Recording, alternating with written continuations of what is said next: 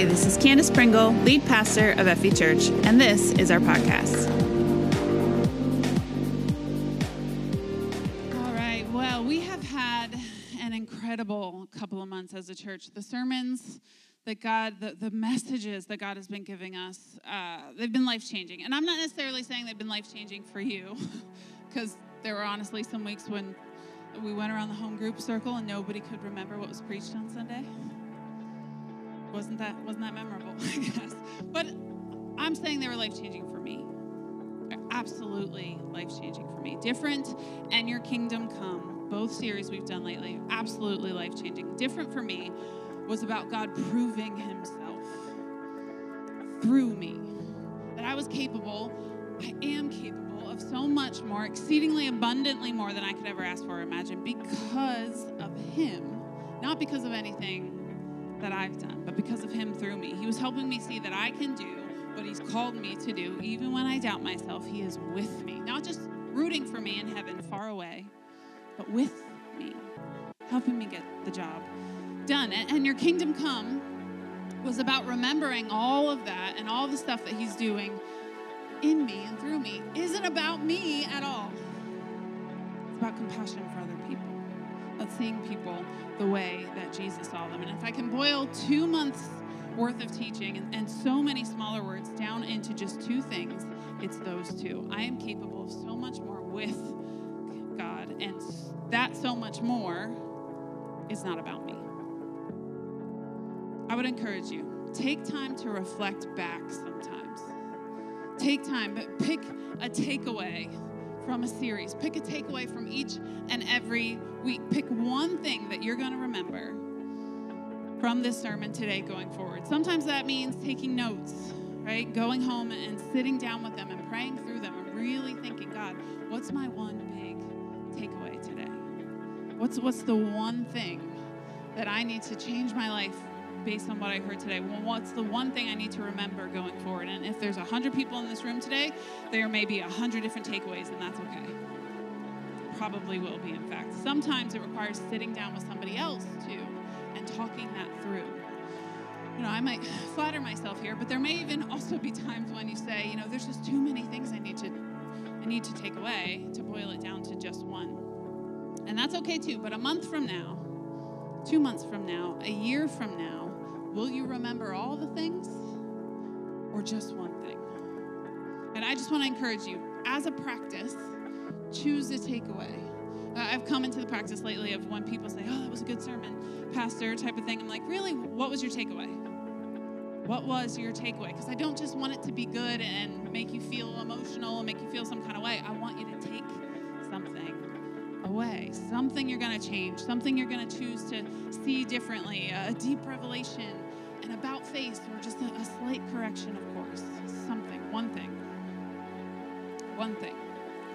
Today, we're starting a brand new series. But this one isn't going to be long. It's just 2 weeks. In fact, I'm sort of seeing it as one sermon, but in two parts. And then we're going to start a Christmas series that I'm really excited about, sort of shaping up to be unlike any Christmas series I've ever done before. But I said all that about the past two series because God has always done for us, for us as a church. He has strung things together, concepts together, and he sort of leads us on a journey. He leads us through these concepts, and it culminates in something. And if you take a step back and you sort of see the bigger pictures of each of them, it might feel like we're digging separate holes sometimes. But if you step back and see that bigger picture, you see we've been digging in the same direction. This series is the culmination of Different and Your Kingdom Come, because once we know that God can do amazing things through us with his Holy Spirit, and we know that Jesus sees people with compassion, and we should too, then what? Right? What do we do with that? There must be something I can do, God. Right? You've empowered me with your Holy Spirit to go into all the world and preach the good news. You've helped me to see people with compassion. So now what do I do? What can I do? So many of us Christians feel like there is nothing we can offer God. Nothing we can offer God. I don't know enough. I don't have the right skills. I haven't been a Christian for long enough. Or I need to be a theologian or a Bible scholar in order to do something big for God. We feel like the sky has to open up and a light has to come down and blind us from heaven to be called according to his purposes. Or we feel like it'll be someday, far away, but not yet. Why do we feel unqualified, unworthy, unusable by God? 3 weeks ago, in our men's and women's groups on First Wednesday, we listened to a message that Greta Landis actually prepared for us from Priscilla Shirer. Anybody know Priscilla Shirer? She's amazing. It was a very powerful sermon. The whole message was great, powerful. I actually have it linked in the sermon notes. I highly encourage you to go and watch it. But there was a line that hit me at the time. One thing that she said. This was my big takeaway. And it wasn't even the main point of her message, but I haven't been able to stop thinking about it ever since. Let me just set it up for you. She was saying that sometimes we find ourselves in deserts like Moses found himself. Now, if you don't know Moses' story, Moses did a lot of great things in life. You have to read the entire books of Exodus, Leviticus, and Numbers to get his whole story. We have a lot of information about what Moses did.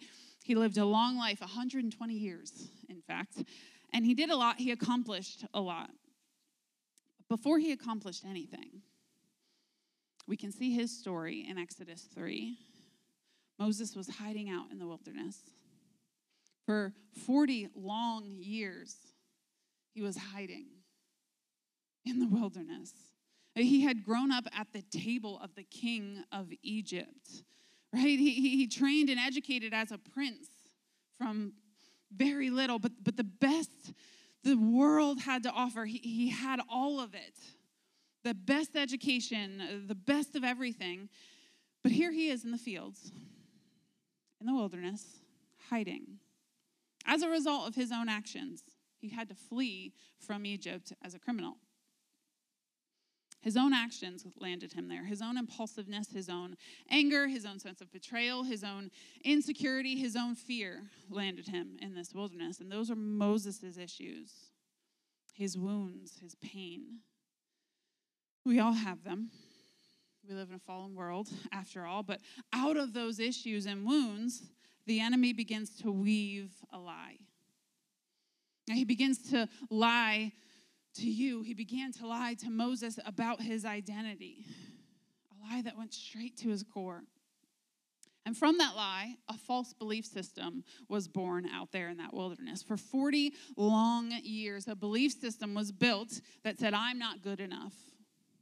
You know, my mother, my true Israelite mother, she raised me for more. She saved me for more. She put me as a baby in a basket to be saved for more. She believed I was the savior of Israel.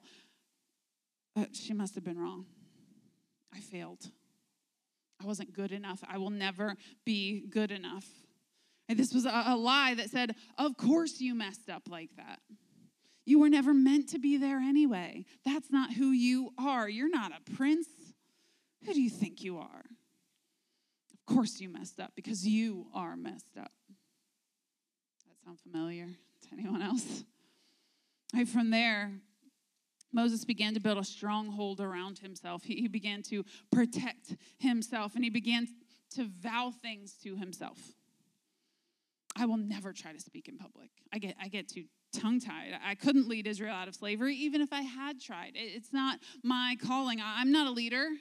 I'm not good for anything, but these sheep, he was a shepherd out in the fields, right? I'll just do this. I'll shepherd sheep. I'll waste my potential out here. Well, no one will find me.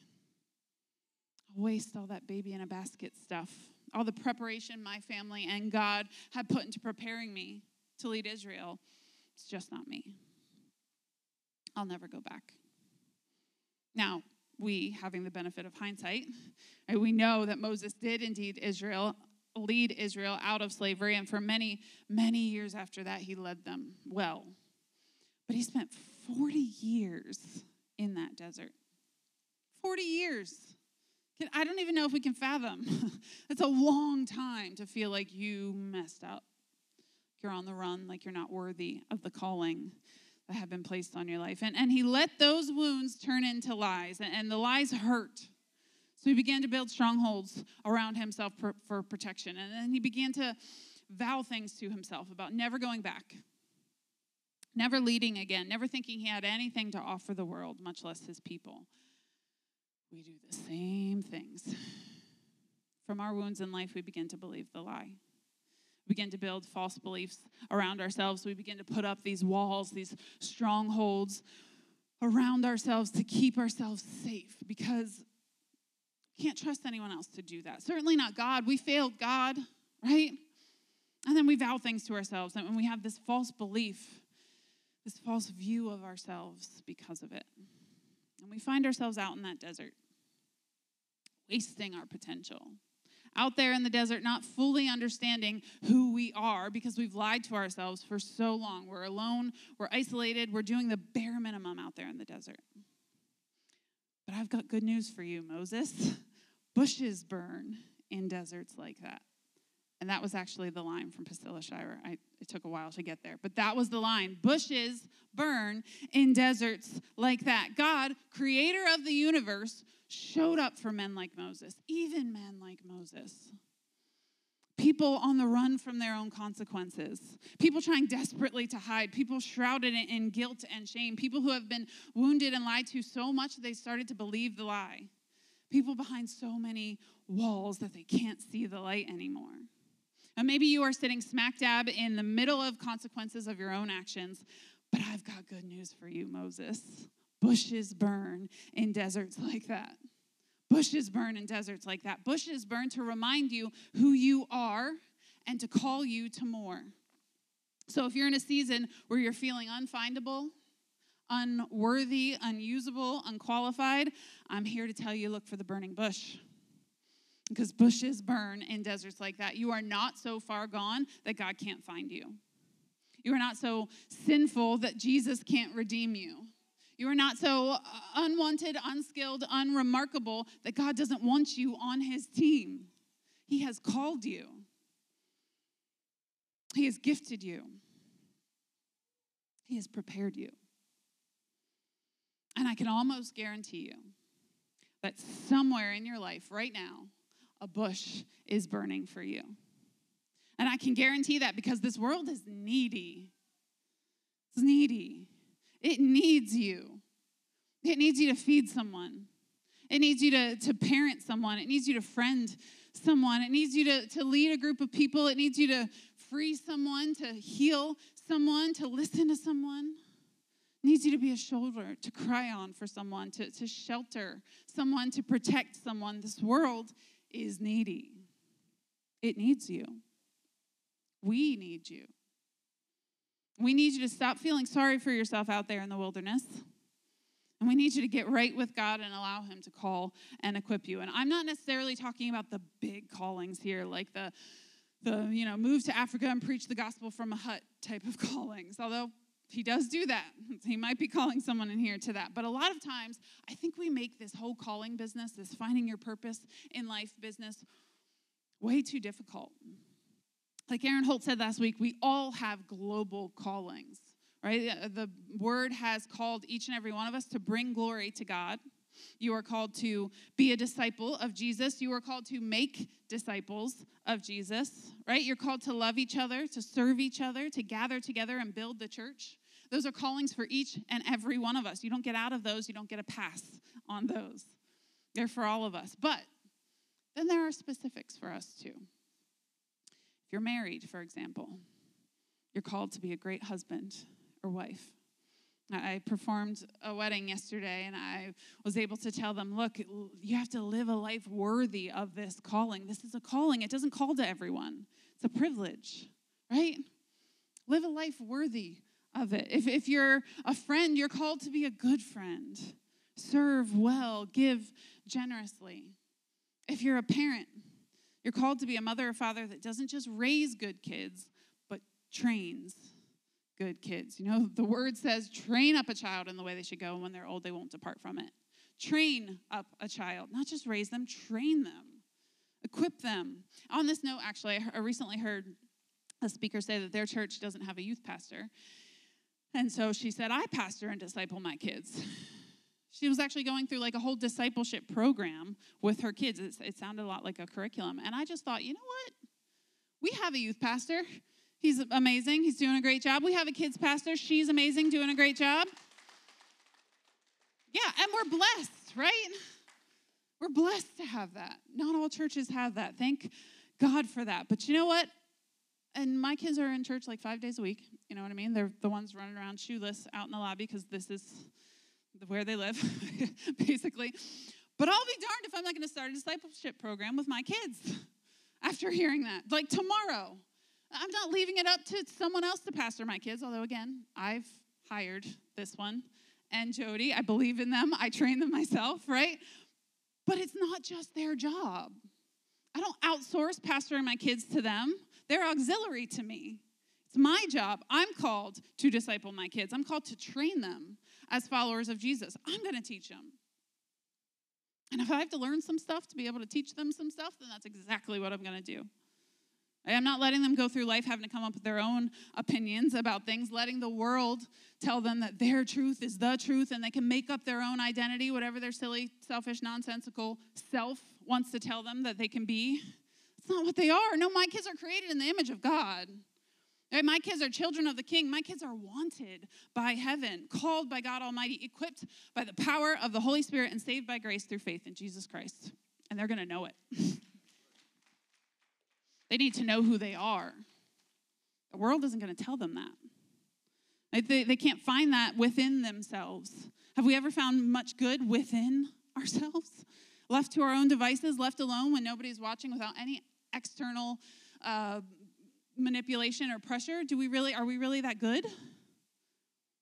They're not going to find it within themselves. Their friends aren't going to tell them who they are. Netflix and YouTube and Roblox aren't going to tell them who they are. Anybody else have kids obsessed with Roblox? They find out who they are by knowing who their creator is and what he says about them. Do I want them knowing the Bible stories too? Absolutely. But they're not just stories. I want them to know how they apply to their lives. And I'm going to be the pastor of that. I'm going to teach them how to apply things to their life. I'm going to teach them who they are in Christ. I'm going to teach them the bigger picture, that the gospel can be seen on every page of the Bible. Right? The enemy doesn't want them to know who they are. In fact, he'll do everything in his power to keep them from knowing who they are. He'll do the same for you. He doesn't want you knowing who you are, because if you know that you're a curse breaker, you will break generational curses in your family, right? If you know who you are, you will inspire a generation of believers like Moses did. If you know who you are, you'll be able to win spiritual battles for your nation like Moses did. The gospel is written on every page of the Bible, but it's also in every hand stroke of creation. I want them to be able to look at the sky and say, wow, look at that moon, and know that God put it there for them. That he knows the name of every star in the sky, and it was hung there for them. That's what Genesis tells us. They're going to know that. He's in everything. He holds the universe. Oh, goodness. I've had a new fear lately. I have to confess this to you all. Speaking of him holding the universe, the fact that we are on a ball of rock floating around the universe, and that just happens to be the exact distance from the sun, that I am never too cold or too hot that I can't live. Is this, anybody else had like an existential crisis about? No? It's just me. Okay.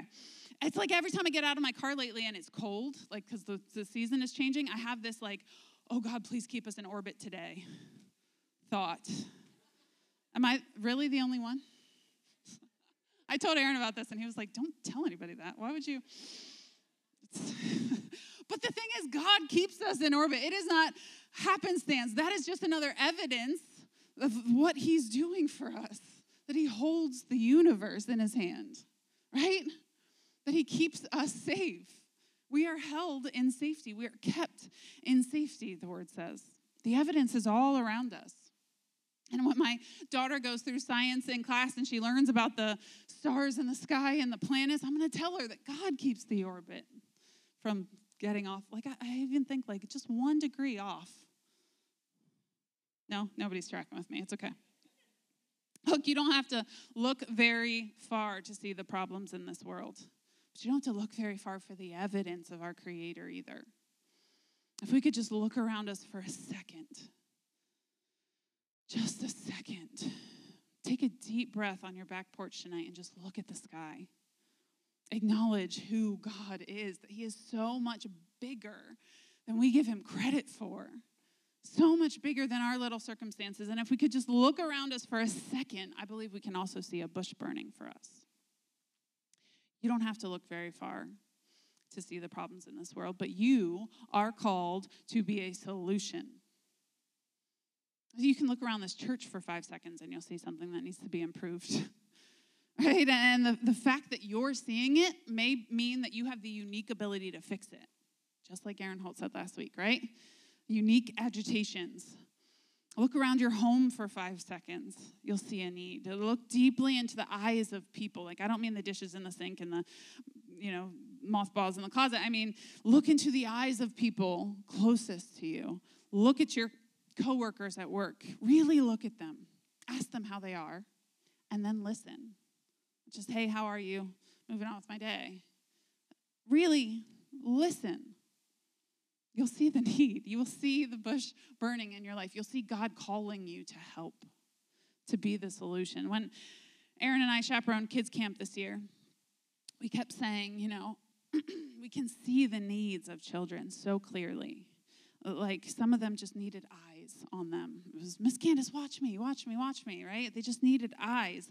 Some of them needed a pat on the back and encouragement. Some of them needed a hand to hold, a presence there. Some of them needed a father figure in their life. They wanted Aaron's attention specifically and his praises. And we just knew that after that week, we came home and we were like, I think it's time to sign up for foster care. Like, that was our particular calling at that moment. Because if kids who have parents at home and they're being sent to camp and they know about Jesus and they have 3 square meals a day and all the things that they need like that, how much more do kids in the foster system need that? We just knew we were being called to do it because we could see the need so clearly. If you can see the need, you may just be uniquely gifted to fill that need. I believe Moses was out there, physically out there in the wilderness, but I believe his heart was still back in Egypt. I believe he probably thought every day about his people suffering in slavery back in Egypt. I believe he thought about his sister and mother who raised him, his adopted mother and grandfather in that palace, and the disparity between those two realities. I bet he had a fondness for all of them and wondered what it all might mean. The fact that he was the only male baby of his generation to really be saved. I mean, there were others, but Pharaoh wanted them all gone. He was saved. Like, the fact that the princess found him in a basket by the river. What might have happened if she didn't? How he was raised, he was protected, he was educated, but also knowing he didn't quite belong there. He was probably reminded often that he didn't belong there. But here's the thing. Moses was given the perfect set of circumstances to ultimately do what he did for Israel. He was prepared for that leadership, that lifestyle, that calling. And whatever you're going through now, even when it seems like you're out in the middle of 40 years of wilderness and you've wasted your life, whatever you're going through now is probably preparing you for your callings too. And I do say callings, plural. Callings, because I think we're called to many things, not just one big thing, right? Whatever you're in the midst of right now. Some of us are grieving. We've had a tough couple of years. Some of us are angry. We're dealing with sickness, or we're dealing with despair, depression, anxiety, fear, whatever it is. God can use it in your life. Romans 8:28 says anything, right? Anything he can use for your good if you love the Lord and are called according to his purposes. He can use it. And if you've conquered that thing in particular, then you're uniquely anointed to help with it. Greg Waldy, who usually sits right down here, we showed his story a couple of weeks ago. Do you remember his crazy healing story from bone cancer all throughout his body? He only had a few months to live. And years later, he's still sitting here with us, worshiping his heart out every Sunday morning. I believe Greg Waldy, because he was uniquely healed, he is qualified and extra anointed to pray over people for healing. Right? He's lived through it. Of course he's going to have faith because he's still standing here today. He's got an extra dose of faith and anointing to pray over other people for healing. I've talked a lot today about how Moses felt, how I think Moses felt. But I want you to know that it's not all just guesswork. And again, you have to read the entire books of Exodus, Leviticus, and Numbers to get his whole story. So I'm kind of summing some things up. There we go. But I want you to know it's not all just guesswork. We can see some of his insecurities come out in his conversation between him and God at the burning bush in Exodus 3 and 4, after God tells Moses what he's calling Moses to do. So like in Exodus 3:11, I don't have this one on the screen, but it says, "But Moses protested to God, 'Who am I to appear before Pharaoh? Who am I to lead the people of Israel out of Egypt?'" He couldn't see at the time that he was the most qualified to go and speak to Pharaoh because he spoke his language. He grew up in his house, right? But Exodus 4 is where I actually want to read you most of this conversation at the bush, starting in verse 1. "But Moses protested again. 'What if they won't believe me or listen to me? What if they say the Lord never appeared to you?'" It's just, you can hear him, just his spirit. He's racked with insecurities and questions. Then the Lord asked him, "What is that in your hand?" "A shepherd's staff," Moses replied. "Throw it down on the ground," the Lord told him. So Moses threw down the staff, and it turned into a snake. Moses jumped back. Then the Lord told him, "Reach out and grab its tail." So Moses reached out and grabbed it, and it turned back into a shepherd's staff in his hand. "Perform this sign," the Lord told him. "Then they will believe that the Lord, the God of their ancestors, the God of Abraham, the God of Isaac, and the God of Jacob, really has appeared to you." Then the Lord said to Moses, "Now, put your hand inside your cloak." So Moses put his hand inside his cloak, and when he took it out again, his hand was white as snow with a severe skin disease. "Now put your hand back into your cloak," the Lord said. So Moses put his hand back in, and when he took it out again, it was as healthy as the rest of his body. The Lord said to Moses, if they do not believe you and are not convinced by the first miraculous sign, they will not be convinced by the second sign. And if they don't believe you or listen to you, even after those two signs, then take some water from the Nile River and pour it out on the dry ground. When you do, the water from the Nile will turn to blood on the ground.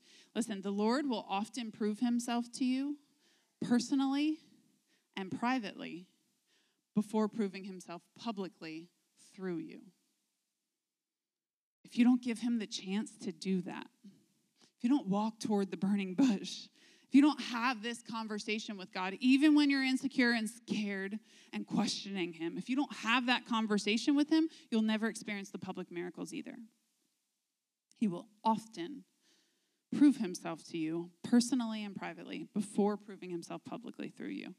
Verse 10, "But Moses pleaded with the Lord, 'O Lord, I'm not very good with words. I never have been, and I'm not now, even though you've spoken to me. I get tongue-tied, and my words get tangled.' Then the Lord asked Moses, 'Who makes a person's mouth?'" Do you guys remember the sermon from last year? Who makes mouths? Moses? No? It's linked in the sermon notes too. Go back and listen. Who makes a person's mouth? Literally, Moses is like, my mouth doesn't work right. And God's like, I'm kind of make those. Like, I can help with that. I make them, right? Who makes mouths, Moses? Who decides whether people speak or do not speak, hear or do not hear, see or do not see? Is it not I, the Lord? Now go. I will be with you as you speak, and I will instruct you in what to say. Listen, the Lord will equip you for what he has called you to. He will equip you for what he has called you to. Moses had all the excuses. I can't speak in front of people. That's not, I get tongue-tied. I can't get the words out. God's saying, I'm going to handle that. I happen to know the guy who makes the mouths. It's me. Hello, right? I can help you with that. The Lord will equip you for what he's called you to. Verse 13, "But Moses again pleaded, 'Lord, please send anyone else. Send anyone else.' Then the Lord became angry with Moses. 'All right,' he said." I love that even in the Lord's anger, he answers this. Listen. "All right," he said, "what about your brother Aaron, the Levite? I know he speaks well. And look, he is on his way to meet you now." God was already working ahead of him too. "He will be delighted to see you. Talk to him and put the words in his mouth. I will be with both of you as you speak, and I will instruct you both in what to do. Aaron will be your spokesman to the people. He will be your mouthpiece. And you will stand in the place of God for him, telling him what to say. And take your shepherd's staff with you. Use it to perform the miraculous signs I have shown you." So number one, the Lord will often prove himself to you personally and privately before proving himself through you publicly. A lot of us want the stage, the big flashy gifts, right? We want the public miracles. But if we don't put the time in to have conversations like this with God, it's never going to happen.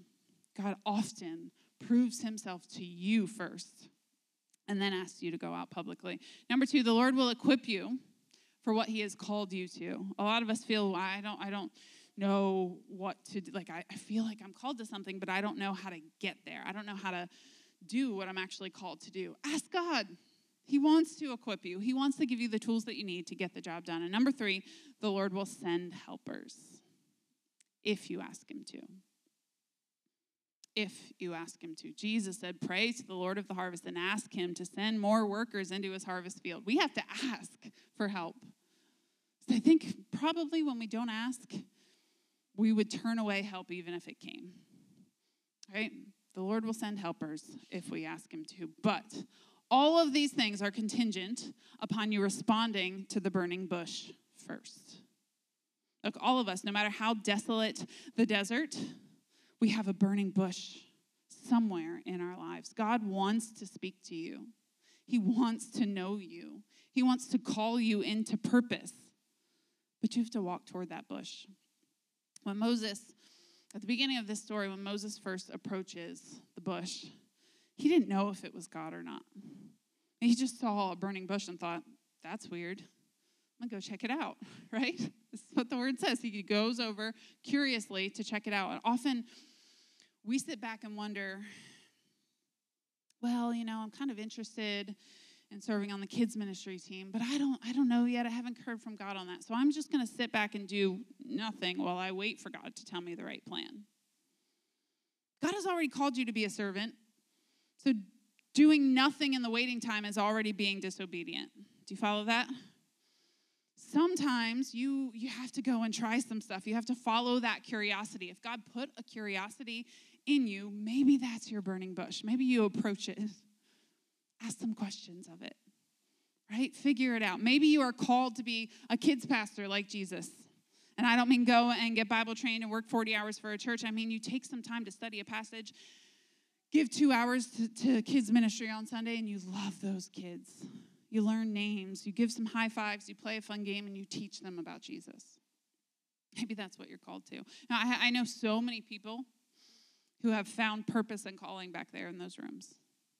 I was kids pastor for 6 years, and I saw so many people find their passion, find their niche within the church, surrounded by pool noodle horses and chickens and balloons, You never really know as a kids pastor sometimes. I was doing that for 6 years. I would sometimes come to the Walmart checkout counter and be like, I apologize for this weird assortment of things. You never know.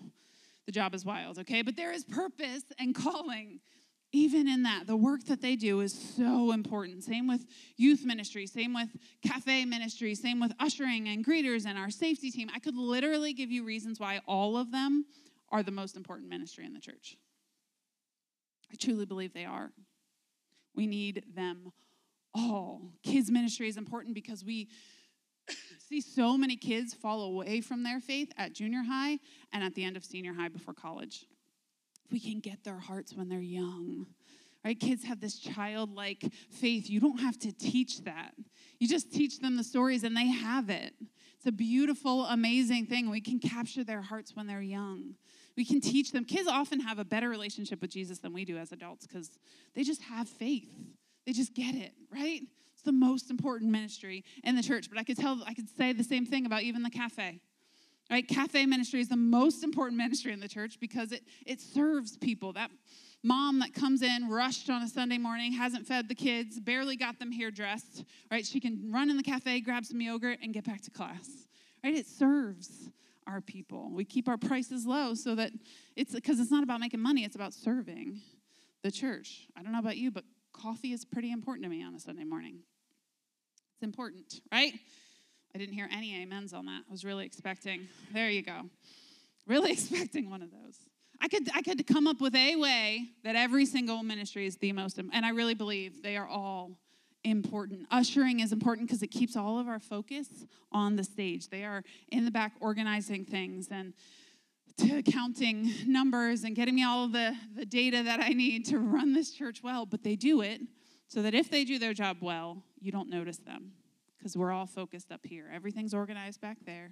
We can focus on the main thing, right? Same with the media team. If you notice their presence, somebody might have messed up back there, right? If they do it well, we don't notice them. Everything happens flawlessly on the screens. You're following along. You're reading the scripture right along with me.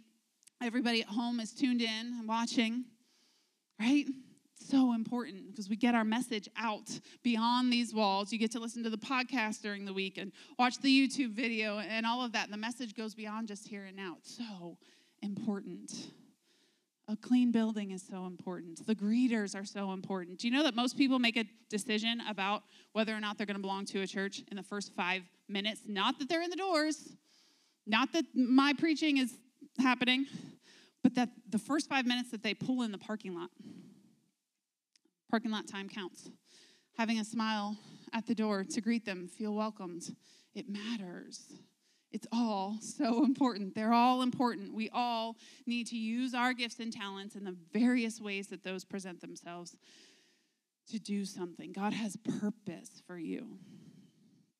Many purposes for you. He has called you. And if you can just respond today, he will also equip you and send helpers for you. When you respond to that call, just be ready. Get ready. Get ready. Through your purpose, God will stir up your soul. It will mess with you. So you're not just satisfied anymore with being a Christian in name only and just coming to church, a verse a day to keep the devil away. Priscilla Shirer also said in that message. Now you want to know God. You want to see God. You want to experience God. And let me tell you something. Once you start experiencing God, you are ruined for church as usual. You want more. You're passionate. You're hungry. I wonder if Moses looked back later in life to the burning bush. I wonder if he looked back on all that God had done through him. And he thought, I'm so glad I didn't let fear win. I wonder if he thought about all the things that he would have missed out on if he had let fear win. Moses got to meet with God multiple times up on Mount Sinai to the point where his face shone. Do you remember this story? He got to build the tabernacle. He got to meet in God's presence every single day. He got to lead a nation of people to be in God's presence. He would have missed out on all of that if he had let fear win. If he had let all of the reasons that he was unqualified matter. It was probably a little vulnerable for him to go out in that wilderness and investigate the burning bush. He probably felt a little fear out there in the wilderness, exposed to predators, or maybe wondering if there were some bandits lurking and this was all a trap so they could pounce on him or something.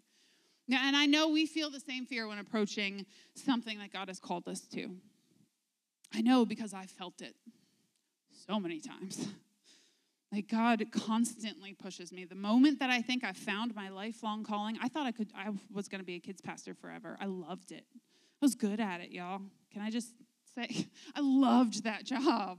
I love those kids still. Sometimes I long to be back with them still because the high fives are so much fun. But God pushes me, stretches me. Literally, the moment when I think I've found it, God shows me that there's more stretching to do, more growing to do, more people to speak to, more times I'll have to speak, more he has in store for me, because God is a productive God. And like we learned last week, he prunes branches that don't produce much fruit to give you more fruit. God calls us to purpose in deserts like these. As the band comes, we're going to talk a little bit more about this next week. We're going to continue this idea. This is just part one of what God has for us in this little mini-series before Christmas. But today, if you have felt broken lately, if you felt lost lately, if you felt hopeless lately, I'm here to tell you that you can never be lost from God. He sees you. He knows you. He wants you.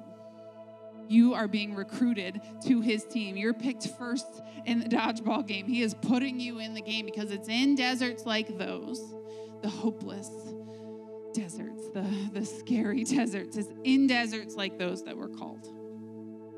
In deserts like those that God puts that holy agitation deep down in your soul. In deserts like those that God shows you your specific purpose and calling in life. You're never too far gone that God cannot reach you.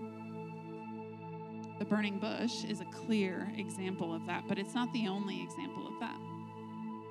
Jesus is the ultimate burning bush in the Word. Jesus came to walk this earth, to die on a cross and be raised 3 days later, to be a burning bush for you, to find you in your wilderness season and to call you back into more. He came to bring hope to the hopeless, to give freedom for your bondage, to give you protection from your enemies, to bring healing to your soul. Jesus is calling out to you today. Father, I know that today there's a burning bush for every single person hearing this message. There's a burning bush somewhere in our lives. God has been trying to reach us for a while now. There's a situation in our lives that we know we could help with. There's a situation you know that you're not doing the right thing. God's calling you to be above it, to choose better for yourself and your family. There's a burning bush for every single person. And God, with heads bowed and eyes closed, we just want to say that we're listening. That we're listening. We want to have those conversations with you, even when they're full of our doubts, our questions, our fears, our anger. We know that you're not afraid of those. That your callings come without repentance. That you will equip us. You will move us in the right direction. And as we begin to move toward you, I just pray that you would speak, that you would call us out of hopelessness, out of obscurity, out of our pity parties, out of our defensive walls that we put up, out of our fear. Call us back into purpose and calling. Right now, I want to speak to those walls just prophetically in Jesus' name. Speak to those walls, and I say you will crumble. That those strongholds that we've placed around ourselves, that have been around our family maybe for generations, I just speak to them in Jesus' name. You have no place in the believer's life. Come down, break. In Jesus' name, we proclaim freedom in this house today. Freedom. Jesus, free every captive, every person feeling trapped by their own fear, bitterness, unforgiveness, anger, anxiety. We break off depression in Jesus' name. We speak healing over every sickness and disease, every brokenness in Jesus' name. Call forth healing, freedom, peace, and hope. In Jesus' name, keep your heads bowed and your eyes closed for a moment, just to give everybody space in the room to have those conversations. In a moment, we're going to sing. We're going to have another opportunity just to have a quiet moment. Close your eyes and just focus in on what God is saying to you. But before we do that, I just want to give you an opportunity. If today you're saying, I've been far from Jesus for a while now, maybe my whole life I've been wandering in what feels like a wilderness. I've been depressed, I've been broken, I've been angry, I've been unforgiving, bitter. I feel like I'm wandering, I'm making bad decisions, I'm lost. Lost in a wilderness, and sometimes it's even a wilderness of my own making. But today you want to be found. Today you want to respond to the burning bush in your life. The fact that you are here today means you already made a move towards God. You found a place of hope, healing, and restoration. Jesus has that for you today. He came 2,000 years ago to walk on this earth as fully human and fully God, to put himself on that cross, to die for you in your place so that you could claim freedom. That's what he did on that cross. He made it free. He already paid the price for all of your mistakes, all of the selfishness, all of the sin. And all we have to do today is call on his name. To say, Jesus, I believe in you. I believe you died on that cross for me.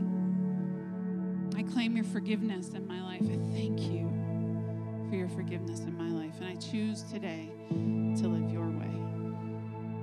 If that's you today, and you'd like to pray that prayer, you'd like to give your heart to Jesus, we call it saying, I'm in around here. I'm into following Jesus. I'm into this new life, being a new creation in Christ. If that's you and you're in the room, would you just raise your hand? I'm in. I want to follow Jesus. I want to give my life to him, maybe for the first time or the first time in a long time. If you're watching online or if you're in the room, you can text the number on the screen as well. We would love to help you with that decision, give you some tools you can use to learn more about it. Anybody else before we move on? I just feel this hesitation. Just raise your hand up high. I want to give my life to Jesus. I believe in him. I'm in.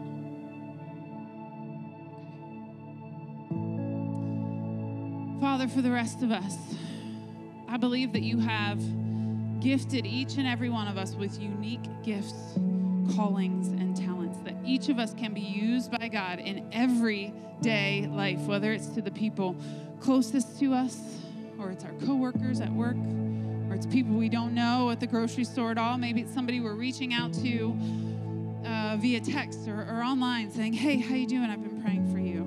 There's some way that God can use us each and every day. God, help us be people that get up in the morning and say, God, where's the burning bush today? What can I do today? What are you calling me to today? Even on days when I've messed up and I don't feel worthy and I don't feel qualified. God, you're calling us to more.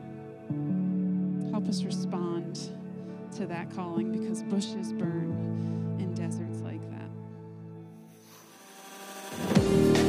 Thank you so much for joining us today. If you made a decision to follow Jesus, please let us know by going to fv.church/IamIn. And remember to download our app for more content and helpful links.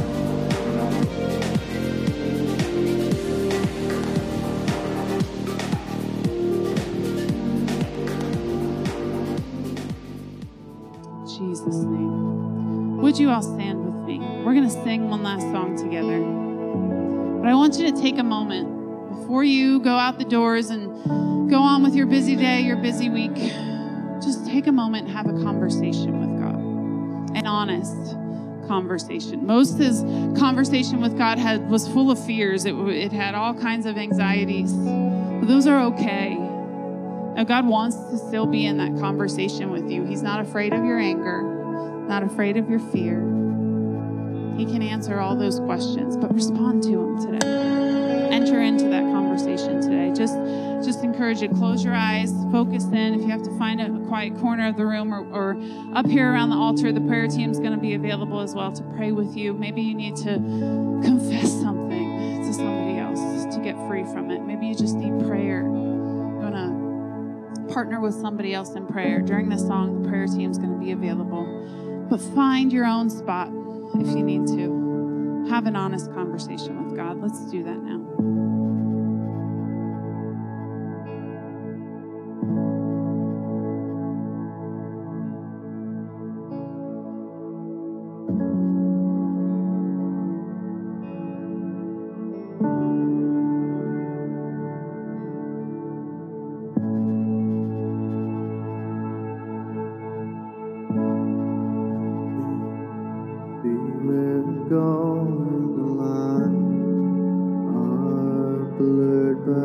Showing me love, love in the midst of the dark. I don't know what you're doing, but blindly I am pursuing you now. Good shepherd, lead my heart.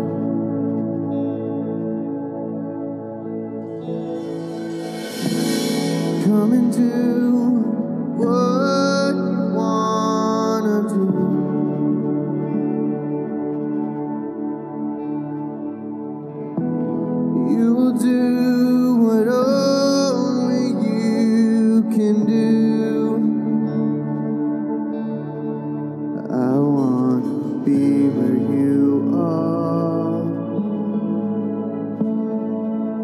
matter how far you take me, lead through the dark.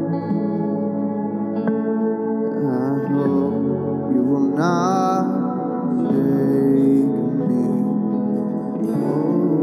Oh, I will trust in you. Oh, I will trust in you. Yeah.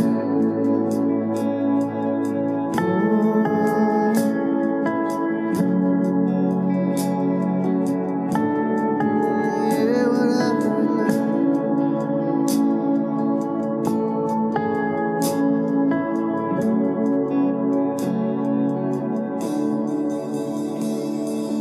I don't know where you're taking me, but I know that you're making me alive. The old is washed away. When I'm tired of contending, I know you want to begin and Jesus, you are here now. Come and do what you want to do.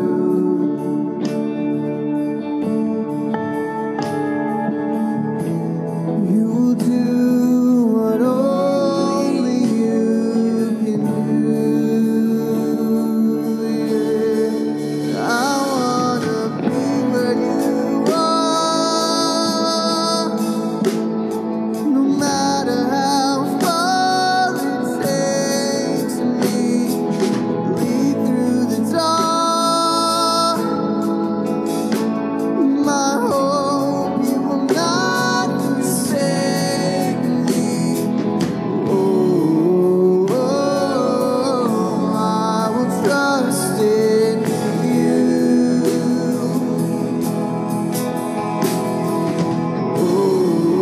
Oh, I will trust in you. And I wanna be where you are, no matter how far it takes me.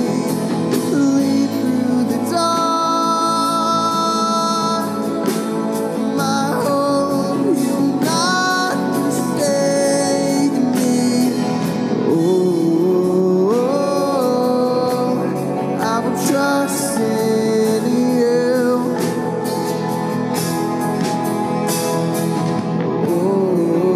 Oh,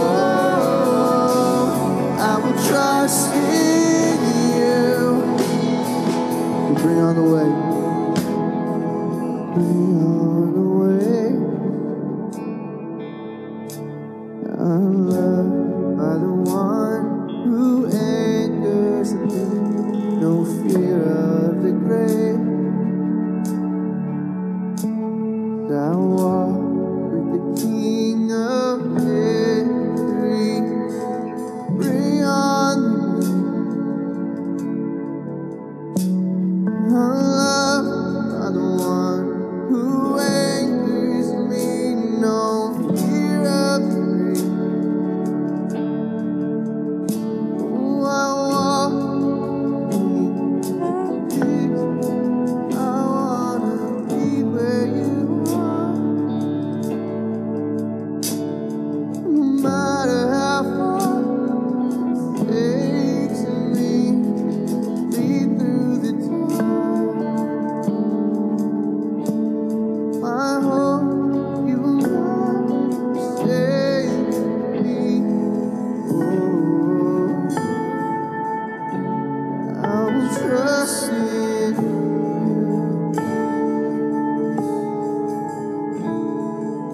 Thank you, Father.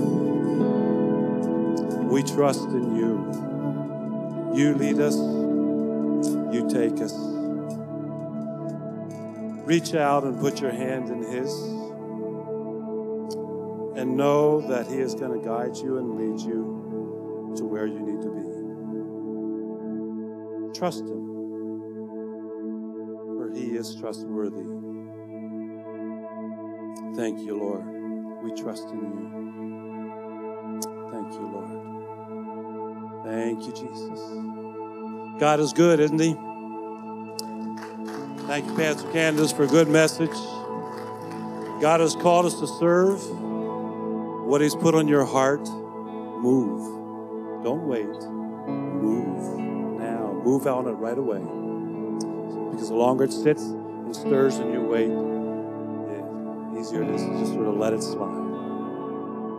God has called us to be a passionate, vibrant, selfless church. And this is one of the ways that we can do that. To serve a fellow man, serve here, give of ourselves. If you feel like you're a visitor only and you've been here for a while, serve somewhere. All of a sudden it becomes my church. You get to know people. You get relationships built. And you're plugged in. Thank you so much for being here. We love you. Hope to see you next week. Let's pray as we dismiss and let God work in us this week to be his kingdom builders. Father God, we give you thanks that you love us so much. You've called us to be your children. You've equipped us. You don't call us and then let us go out there and figure it out ourselves. You equip us to do the work of ministry, to love you, to be all you have called us to be. Go with us this week now in Jesus' name. Amen. Amen. Thank you so much. The band, bless you guys. The prayer team is still here. Come up if you need prayer. See you next week and bring a friend.